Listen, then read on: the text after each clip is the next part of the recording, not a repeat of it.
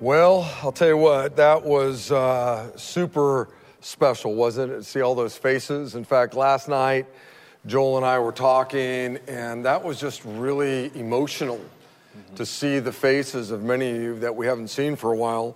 Because typically, we can come up here, and like right over there, that's where Rick and Lisa Hanks sit, and I miss seeing them. Yeah, you know, someone I miss seeing is Todd and Sonat Gilmore. Miss seeing you guys. Oh, and right down here, Gordon and Marge Lucas. They sit in the same seats. Mm-hmm. I think they actually own those seats right down there. I miss seeing them. Tom and Cindy Watterson. I miss seeing you guys.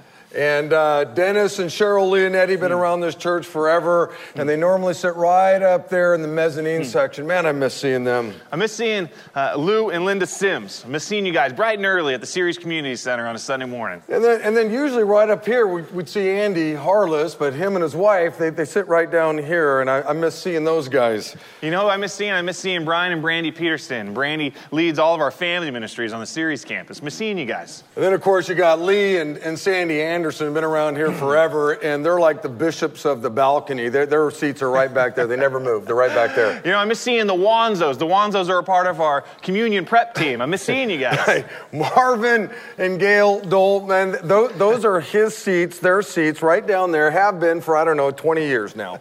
You know what I miss seeing? Miss seeing the Marquez family. Hector always brought his boombox. 6 a.m, the Ceres Community Center filled with worship music in a government building. It was so awesome. Hey, I'll tell you what, Rob and Sandy Veneman, they normally sit right down here, but they're kind of sneaky. They'll move around. You got to kind of get here in the morning and find out where they're at, but I miss seeing them. I miss seeing you, Isaac Gibbs, our stage manager, making sure everything's dialed in. I miss seeing you. Oh, and the Crooks, the whole family sits right down over here, and I sure miss seeing them.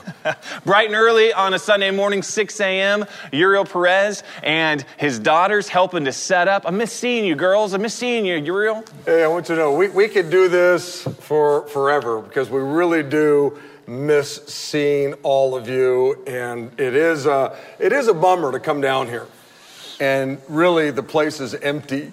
But the good news, what does make us excited, is that we know that there are literally thousands of you right now gathered in your homes, in your apartments, all over our city, our county, our state, our nation, literally all over the world. And Joel and I have a message that we believe is going to be super encouraging, is going to bring a lot of hope, and is going to change maybe 1 or 2 or 10 of your lives today. So let's get into the message. We're going to have a great morning. So here's what we're going to do. I am going to set this up in a very unique way, okay? I think we have just come through the greatest week ever recorded in human history. And I'm going to take us back, and I'm going to walk us through that greatest week. Because Joel then is going to talk about the greatest day in history. And unless you understand the greatest week in history, you'll never understand the greatest day in history. And then Joel's going to end it by giving some of you the opportunity to make this the greatest day in your life, okay? So let's get into this. I want us to kind of think back, okay, to today's Sunday, and I want us to go all the way back. So today's Sunday, Saturday, okay, Friday, Thursday, Wednesday, Tuesday, Monday, it's Sunday. I'm taking us back a week, okay? I want to talk about the greatest week in history. But before I get into that, I got to lay a little bit of a foundation, okay? Throughout the ministry of Jesus, we read this phrase. He said, "My time has not yet come." Okay? Jesus says that phrase a number of different times throughout the Gospels. In John chapter 2, it says this: "On the third day, a wedding took place in Cana in Galilee. Jesus' mother was there, and Jesus and his disciples had also been to the wedding. When the wine was gone, Jesus' mother said to him, 'They have no more wine.' Dear woman, why do you involve me? Jesus replied. And here it is. Jesus said, my time has not yet come. Jesus is going to repeat that in John chapter 7, in John chapter 8. My time has not yet come. Now, what did Jesus mean when he said that? What did Jesus mean when he says throughout the Gospels, my time has not yet come? Well, it simply means that Jesus was on a divine time schedule. That's what it means. And you got to write that down. That Jesus was on a divine time schedule, which is why he often said, my time has not yet come. In other words, God had a plan for Jesus' life, and that plan had a particular order to it, and nobody was going to alter the plan or the order of that schedule. It wasn't time yet for Jesus to be betrayed. It wasn't time yet for Jesus to be arrested. It wasn't time yet for Jesus to go through the mockery of a trial. It wasn't time yet for Jesus to be beaten to a pulp. It wasn't time yet for Jesus to be put up on a cross and die. And just by the way, Jesus is still on a divine time schedule, and the next thing up on that time schedule is what we call the rapture. Listen to what Peter said in Acts chapter 2. Peter said, people of Israel, listen. God publicly endorsed Jesus the Nazarene by doing powerful miracles, wonders, and signs through him. As well you know. But God knew what would happen, and his prearranged plan was carried out when Jesus was betrayed. In other words, God had a plan for the life of Jesus, just like he has one for you in your life. Jesus had a plan. There was an order to the life of Jesus. And I want you to understand that as I walk through these last days of the life of Jesus, the greatest week in his life, I want you to remember that God is in complete control of it all, okay? Just remember, it's going to seem like this last week of Jesus' life was chaotic. It's going to seem like everything's spinning out of control, but it's not, okay? God was in complete control of everything that we're going to look at, okay? But to understand the greatest day, okay, Joel's going to talk about that, you have to understand the greatest week, all right? So, when you get to the last week of Jesus' life, something changes. In fact, listen to what Jesus says in John chapter 12. Jesus said, the hour or time has come for the Son of Man to be glorified. Remember, up until this point, Jesus said, my time has not yet come. My time is not yet come. My time has not yet come. Now, Jesus says the hour or time has come. What does this mean?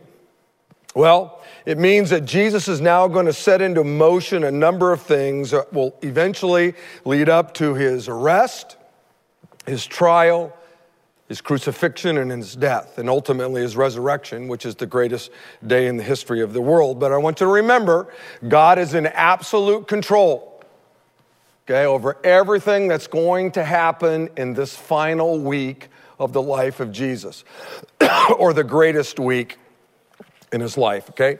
Now, as we go through this, I want you to know he's doing it for you. Everything we're going to look at, this greatest week is all done for you. The greatest day is all done for you. Maybe to make today the greatest day in some of your lives right now, okay?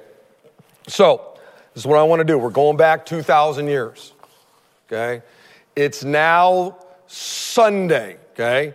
He's going to die on Friday. He's resurrected on Sunday, but we're going to go back We're back to Sunday. Sunday was a day of great celebration. We call this Palm Sunday. Pastor Joel preached on that last weekend, and it was a great message.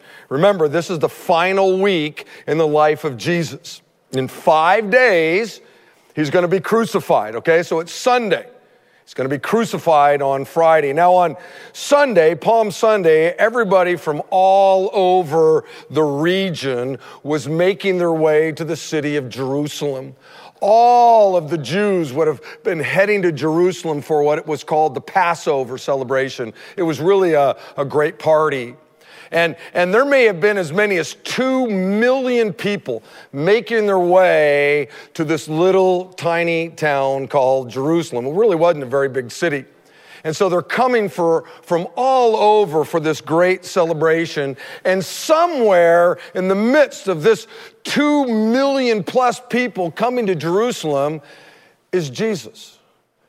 He's one of those people who's making his way to Jerusalem for the Passover. And when he gets about 2 miles out of town, he stops at in a little village, and he gets on a donkey, and he rides the rest of the way into town. We call this Palm Sunday. Joel talked about it last weekend. If you didn't hear the message last weekend, you need to tune in. You need to go to our website and watch it because it's a great message.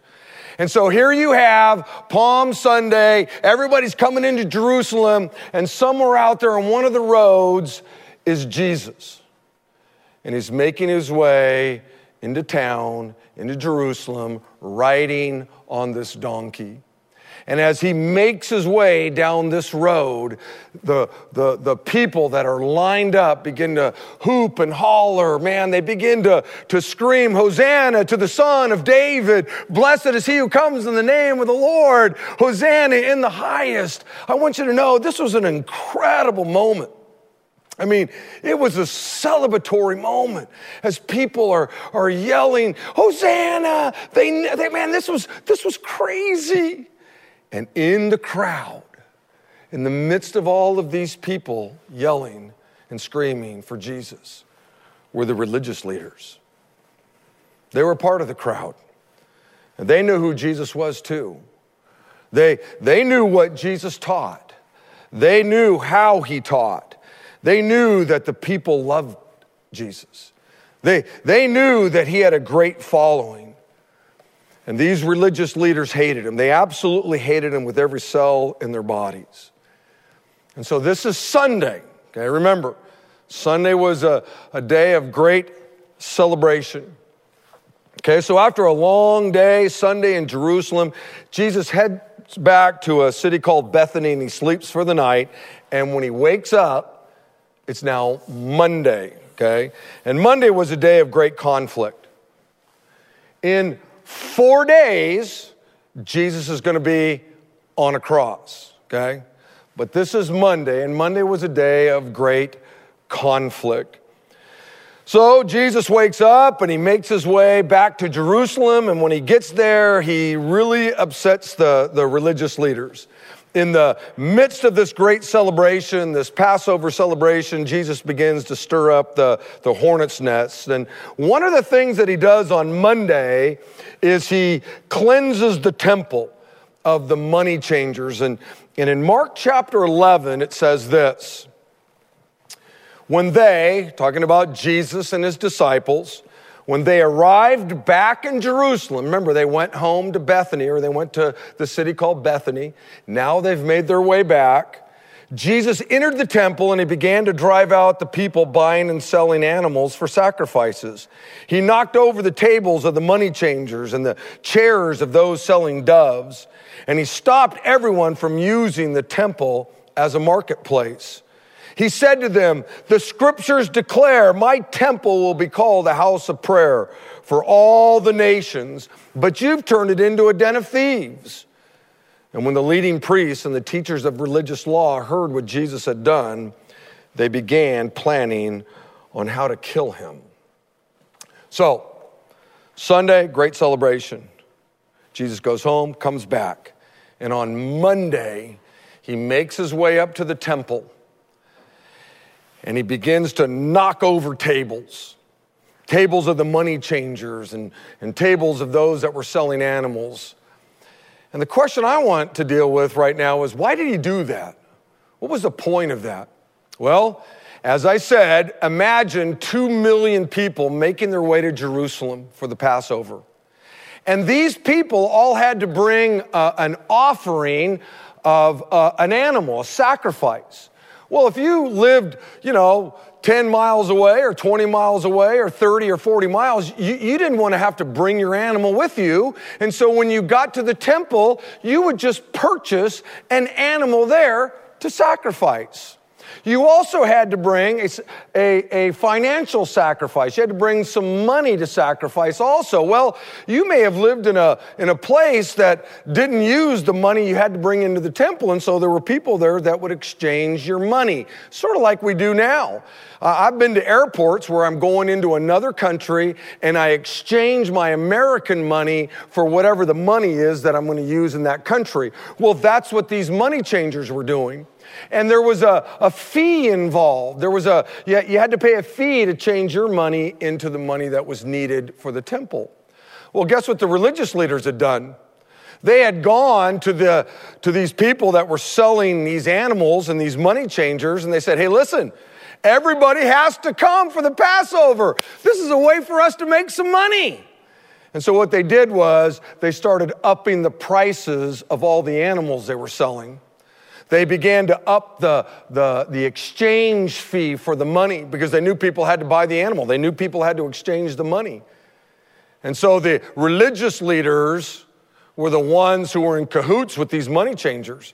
They were in cahoots with those selling animals in the temple. And Jesus knew it.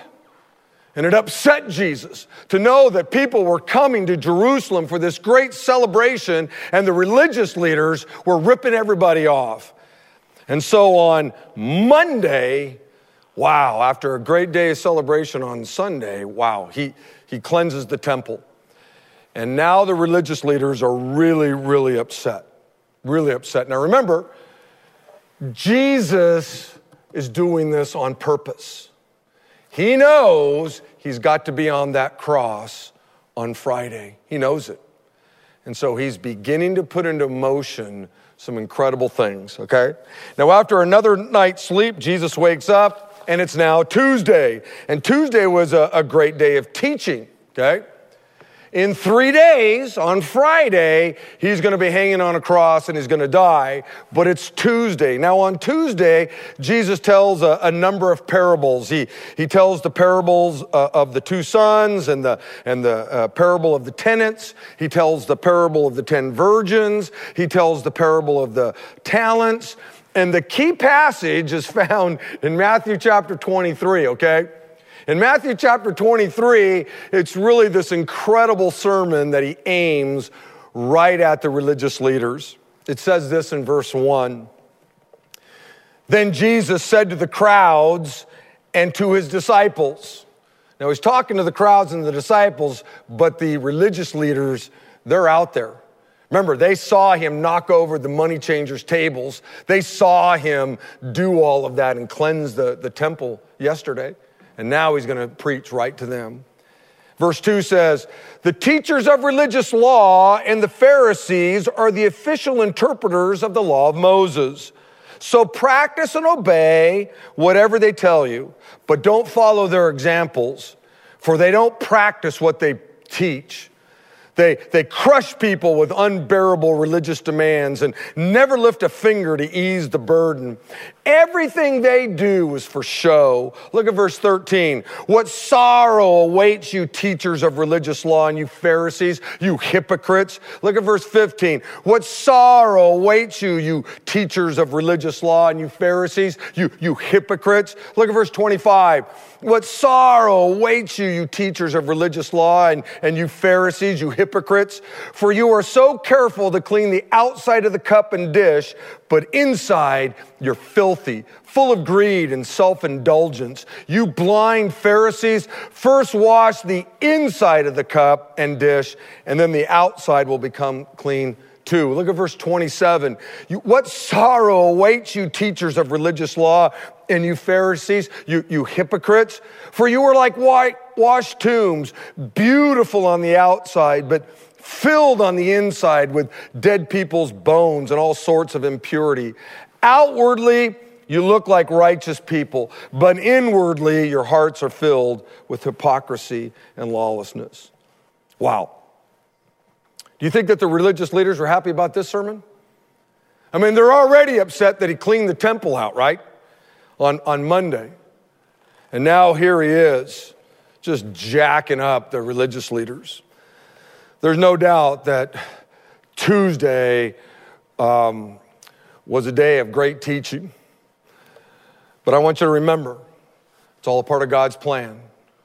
This is exactly what God was doing. He knew Jesus had to be on the cross on Friday, and so he is setting into motion a number of things in this greatest week so that we can ultimately have the greatest day.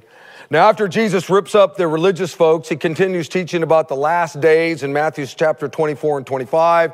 Then in Matthew chapter 26, Jesus warns his disciples of his upcoming death. And in Matthew chapter 26 also, he also tells the religious leaders, tells us that the religious leaders, they finally come up with a plan on how to kill Jesus, okay? So Jesus goes to bed, he wakes up, and now it's Wednesday. And Wednesday was basically a day of great demonic deals. Remember, in 2 days, Jesus is going to be on the cross. Okay, Wednesday is the day that Judas made the biggest mistake of his life, and you can read about that in Matthew chapter 26. He makes a deal with the devil. That's what Judas did. Judas knew Jesus face to face. Judas had walked with Jesus day after day. Judas heard most, if not all, of Jesus' teachings. Judas was trained to be an apostle by Jesus himself. Judas was warned of sin's consequence by Jesus himself. And yet, despite all of these opportunities, Judas's life was a terrible tragedy. He sold his soul basically for 30 shekels of silver.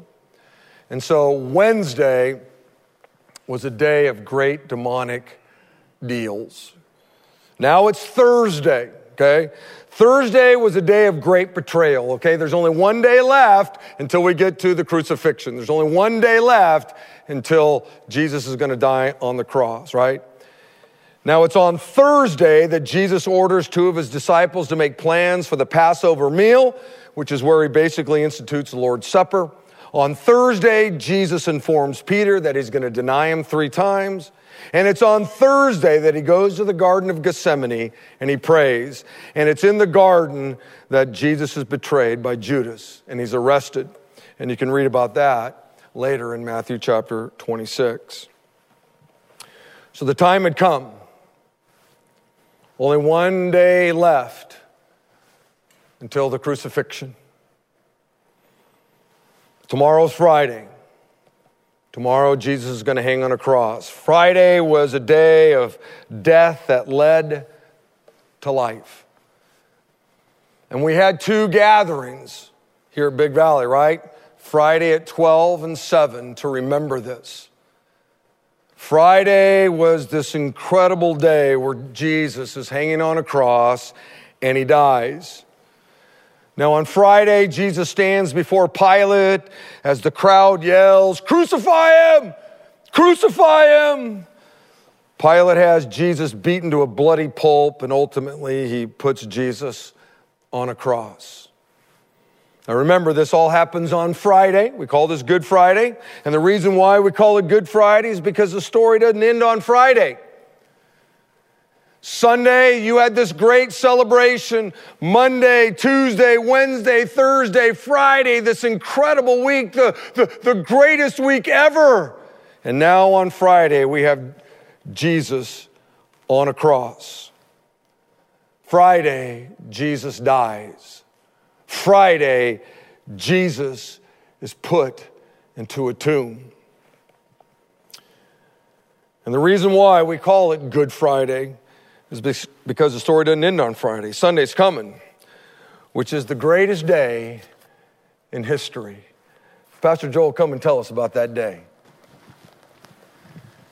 So as we consider this Resurrection Sunday, this Easter morning, that here we are still celebrating it thousands of years later, what makes this the best day ever? What happens on the best day ever? Well, to answer that question, we'll look at a text together. I want to encourage you to take your Bible and turn to Matthew chapter 28. We're going to look at the first 10 verses, and in these first 10 verses, it gives us some pretty significant indicators of what makes this the best day ever. Let's look at this together. This is Matthew chapter 28, verse 1. Now, after the Sabbath, toward the dawn of the first day of the week, Mary Magdalene and the other Mary went to see the tomb. We'll stop right there for a second. So after Friday, they see Jesus laid in the tomb, but the Sabbath is coming. And so they have to take a day to rest. And they went and they prepared spices and ointments, but they waited over a full day and came back then on that third day, on Sunday, the first day of the week. And we know that Mary is here, the other Mary is here, but there's, in the Gospels, it lets us know that there's at least 5 women and maybe more. There's a group of women who were mourning together because they were coming to see the tomb. They were coming to see a body that was dead, that was laid in the tomb, and they were bringing ointment and spices to treat the body, to serve Jesus one more time by preparing his dead body. We go on in the text, it says, "And behold, there was a great earthquake, for an angel of the Lord descended from heaven and came and rolled back the stone and sat on it. His appearance was like lightning, and his clothes white as snow." So in this moment, we see that though this morning, it didn't start off as the best day ever for these women were mourning. The one that they loved was dead, but God shows up in this moment. And the way God shows up, he shows up visually, and he shows up audibly, and the very presence of the ground is shaking through an earthquake. And what happens? Well, we see what happens in verse 4. It says, "And for fear of him, the guards, the Roman soldiers who were guarding the tomb, they trembled and became like dead men." That was one reaction to God showing up in this moment. But then we see in verse 5, we see the angel of the Lord speak. It says, "The angel said to the women, 'Do not be afraid.'" You see, in this moment, the women had much to be afraid of. You just heard Pastor Rick explain this greatest week in the history of mankind. Well, they had seen the anger of the religious leaders. They had seen the betrayal of Judas, one who was close to Jesus. They had seen the brutality of the Roman soldiers. These women had much to be afraid of. And the first thing that comes out of the angel of the Lord as he speaks to them is, "Do not be afraid." And that's how you know that you're on the best day ever. Because on the best day ever, fear is overcome by love. Because when the voice of the angel of the Lord comes and speaks, "Do not be afraid," it's not merely just identifying fear, identifying that fear exists, but it is replacing that fear with love. It's replacing that fear with the love that God has. And God is saying to these women in this moment, "I love you." Listen to what 1 John 4:8 says in verse 8 and 18. It says, "God is love. And there is no fear in love, but perfect love casts out fear." You see, in this moment, we see the power of God show up, the angel of the Lord, and there's lightning and thunder, and there's earthquake. But we see the love of God show up, because the power of God and the love of God, they show up with God. And in this moment, these women are experiencing the power and the love of God show up in their life like they've never experienced before. And though they had fear, it's being cast out and it's being replaced by the love that God has for them. Right before someone experiences love, they're often afraid. And you might be afraid right now. You might be fearful right now.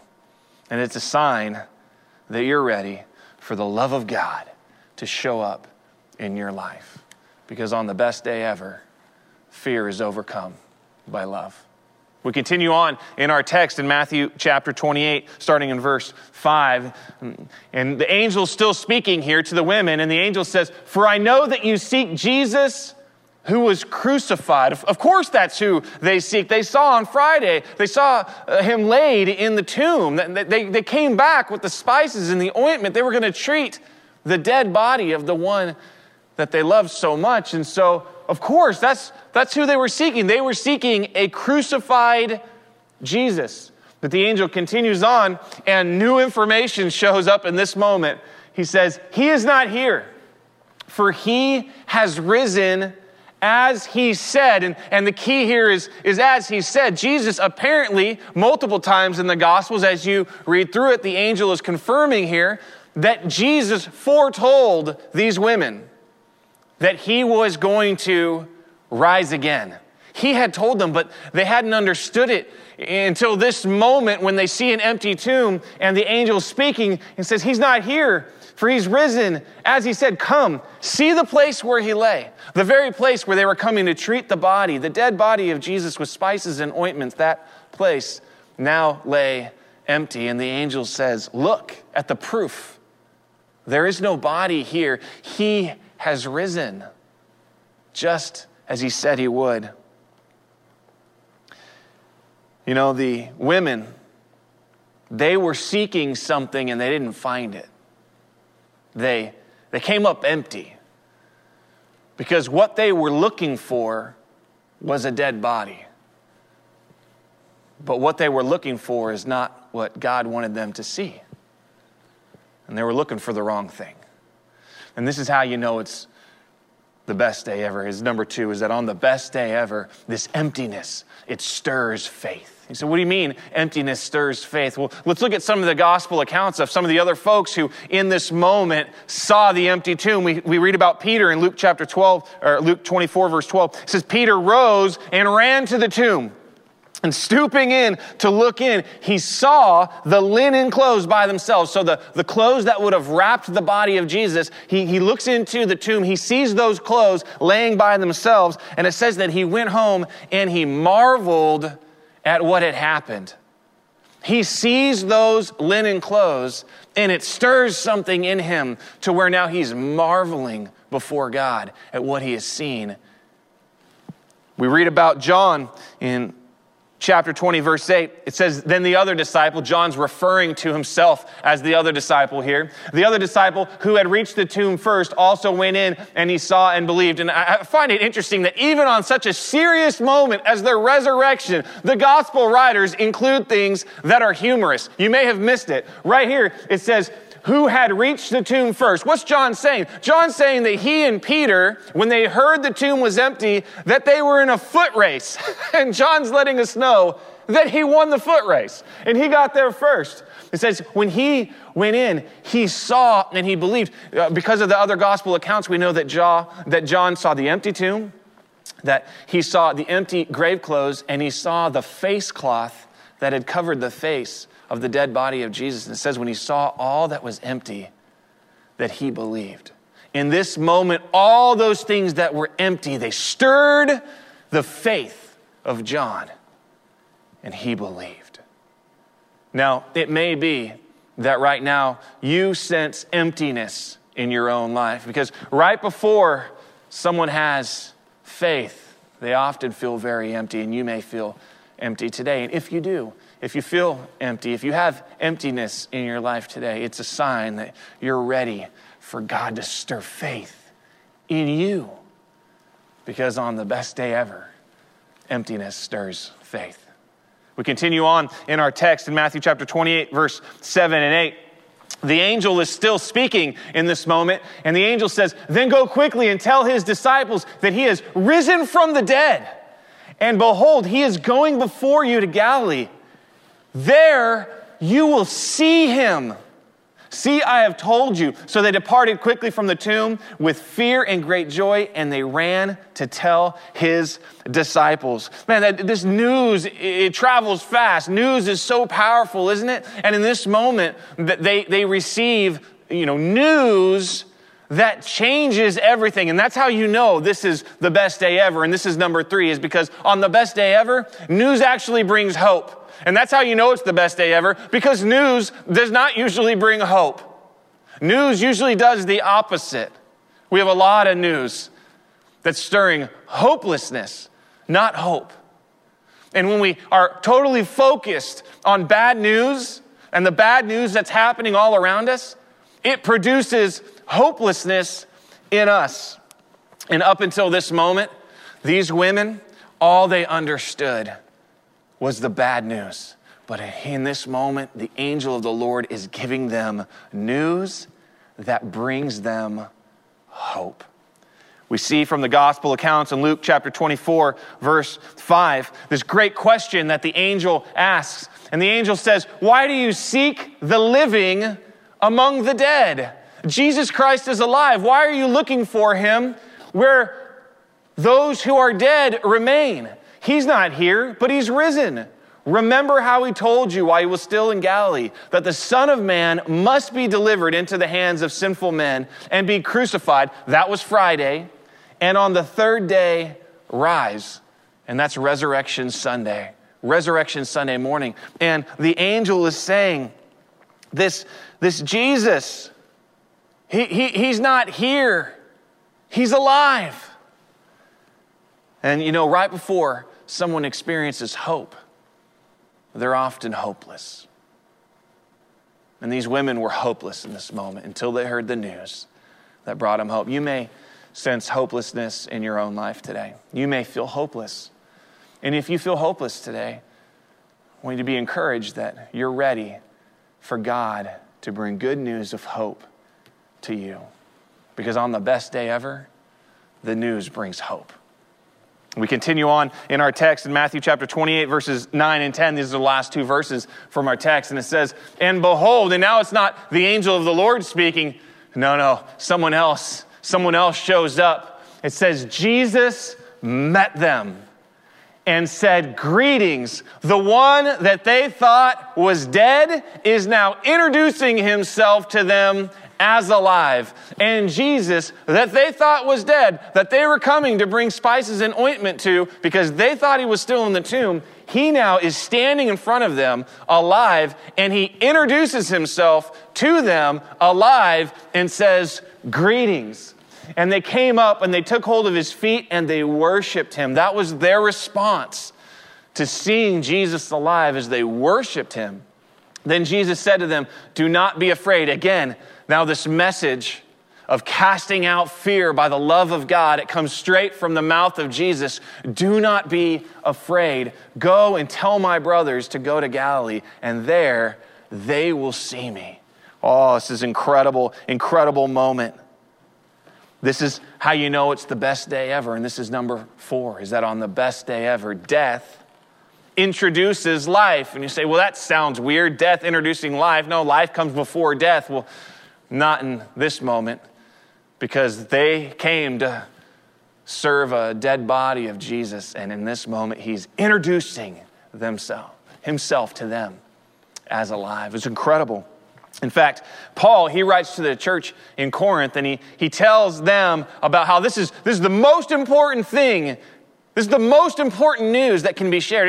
It's the most important thing that can be shared with someone. He says, "For I delivered to you as of first importance what I also received, that 1, Christ died for our sins in accordance to the Scriptures." The Scriptures foretold that Jesus would die on the cross for our sins. 2, that he was buried. And that's what these women came to see. They came to see a buried Jesus. But 3, they didn't stay buried. He was raised on the third day in accordance with the Scriptures. The Scriptures foretold the fact that Jesus' body would not see decay and that he would be raised to new life. The Bible foretells that this moment is going to take place. And Paul's saying, this is the most important thing that I can share with you. And I received it myself. And then he goes on to say that in verse 5, that he appeared to Cephas, that's Peter, and then the 12. Then he appeared to more than 500 brothers at one time. At one moment, 500 people at the same moment saw the resurrected Jesus Christ alive. And then he appeared to more than 500 brothers at one time, most of whom are still alive at the time this was written, though some had been fallen asleep. And then in verse 7, then he appeared to James and then to all the apostles. And last of all, as to one untimely born, he also appeared to me. And what he's saying in that moment is, all these other people Jesus appeared to after the resurrection and before he was glorified, before he ascended into heaven. But after he ascended into heaven, Paul's saying he appeared to me. Even from the glories of heaven, the resurrected Jesus Christ has appeared to me as one who was untimely born, one who was not a contemporary at the same time as Jesus. That from the glories of the throne room of heaven, the resurrected Jesus appeared to Paul. You know, you might sense right now that you're spiritually dead. There's some dead things in your life. There's dead places in your life. And the encouragement I would give you is that Jesus brings life. And right before someone experiences spiritual life, always they have spiritual death. And if you sense that you're in a place right now where your soul is dead, your spiritual life is dead, I want to encourage you that you're ready for Jesus to bring new spiritual life to you. And this is number 4, is that on the best day ever, death actually introduces life. In Ephesians chapter 2, verses 4 and 5, it says this, "But God, being rich in mercy, because of the great love with which he loved us, even when we were dead in our trespasses, made us alive together with Christ. By grace, you have been saved." In 1 John chapter 5, verses 11 and 12, it says this, "And this is the testimony that God has given us eternal life, and that this life is in his Son. And whoever has the Son has life." And the verse goes on to say that if you don't have the Son, if you don't have Jesus, then you don't have the life. So the question really for you is, are you ready to experience the best day ever? See, you might be experiencing the worst day ever right now, and your day may be full of fear. You might be experiencing your worst day ever, and your day is full of emptiness. You might be experiencing the worst day ever, and your day, it is full of bad news that is discouraging you. And you might be experiencing the worst day ever, and there's many places in your life that you would categorize as dead. And if you're having the worst day ever, you are ready for Jesus to show up and give you the best day ever. Because on the best day ever, Jesus brings love to you that casts out your fear. And on the best day ever, Jesus gives you a gift of faith that removes the places of emptiness in your life. And on the best day ever, Jesus brings you hope. It's the best news ever. It's the good news of the gospel of salvation in Jesus. And on the best day ever, Jesus gives eternal life as a free gift to all who will believe in him. Because on the best day ever, Jesus takes people and he transforms them from death into life. And you may be saying, well, how can I experience that? How can I have this become my best day ever? That today, it wouldn't just be a celebration of the best day ever in history, but today would be a celebration of my best day ever. Because Jesus is going to change my life today. And Jesus is going to save my life today. Well, in the book of Acts, it simplifies it really into just one statement. And I would share it with you. That this is what you need to do to experience today as your best day ever. And in Acts chapter 16, verse 31, it's this simple. It's believe in the Lord Jesus and you will be saved. Place your faith in the Lord Jesus, the one who was crucified on the cross for your sin. He was buried and then he rose again to new life, conquering sin and death when he walked out of that tomb. Believe in the Lord Jesus. And then what takes place when you do that? You will be saved. You'll experience salvation. Believe in the Lord Jesus and you will be saved. You might right now be saying, I want that.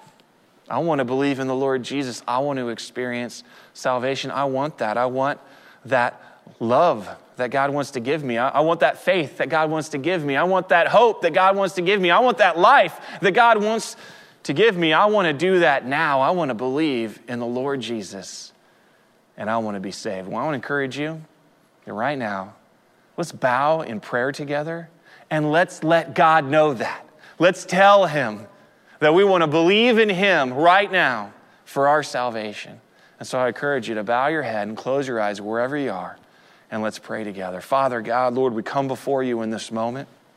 And Lord, there's a lot of us, and we're spread out all over the place. Hey, this is not just in Modesto or Ceres or Stanislaus County. It's not even just in California. It's not even just in the United States. We have people right now, we know right now, are watching literally all over the world, all over the globe.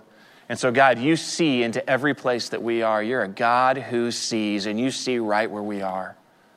And Lord, you know the condition of our heart, and you know the condition of our soul.